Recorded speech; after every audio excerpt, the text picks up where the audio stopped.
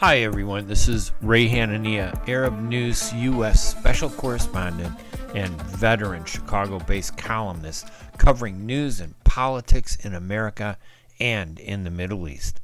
I want to invite you to listen to my new live radio show, which is broadcast every Wednesday morning at 8 a.m. Eastern in Detroit and in Washington, D.C.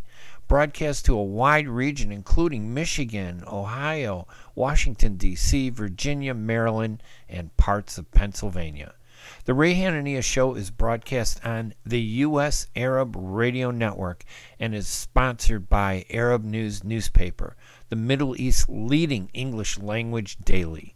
Each week we will feature guests who will explore the most important news stories and issues with a special focus on Arab Americans and on the Middle East.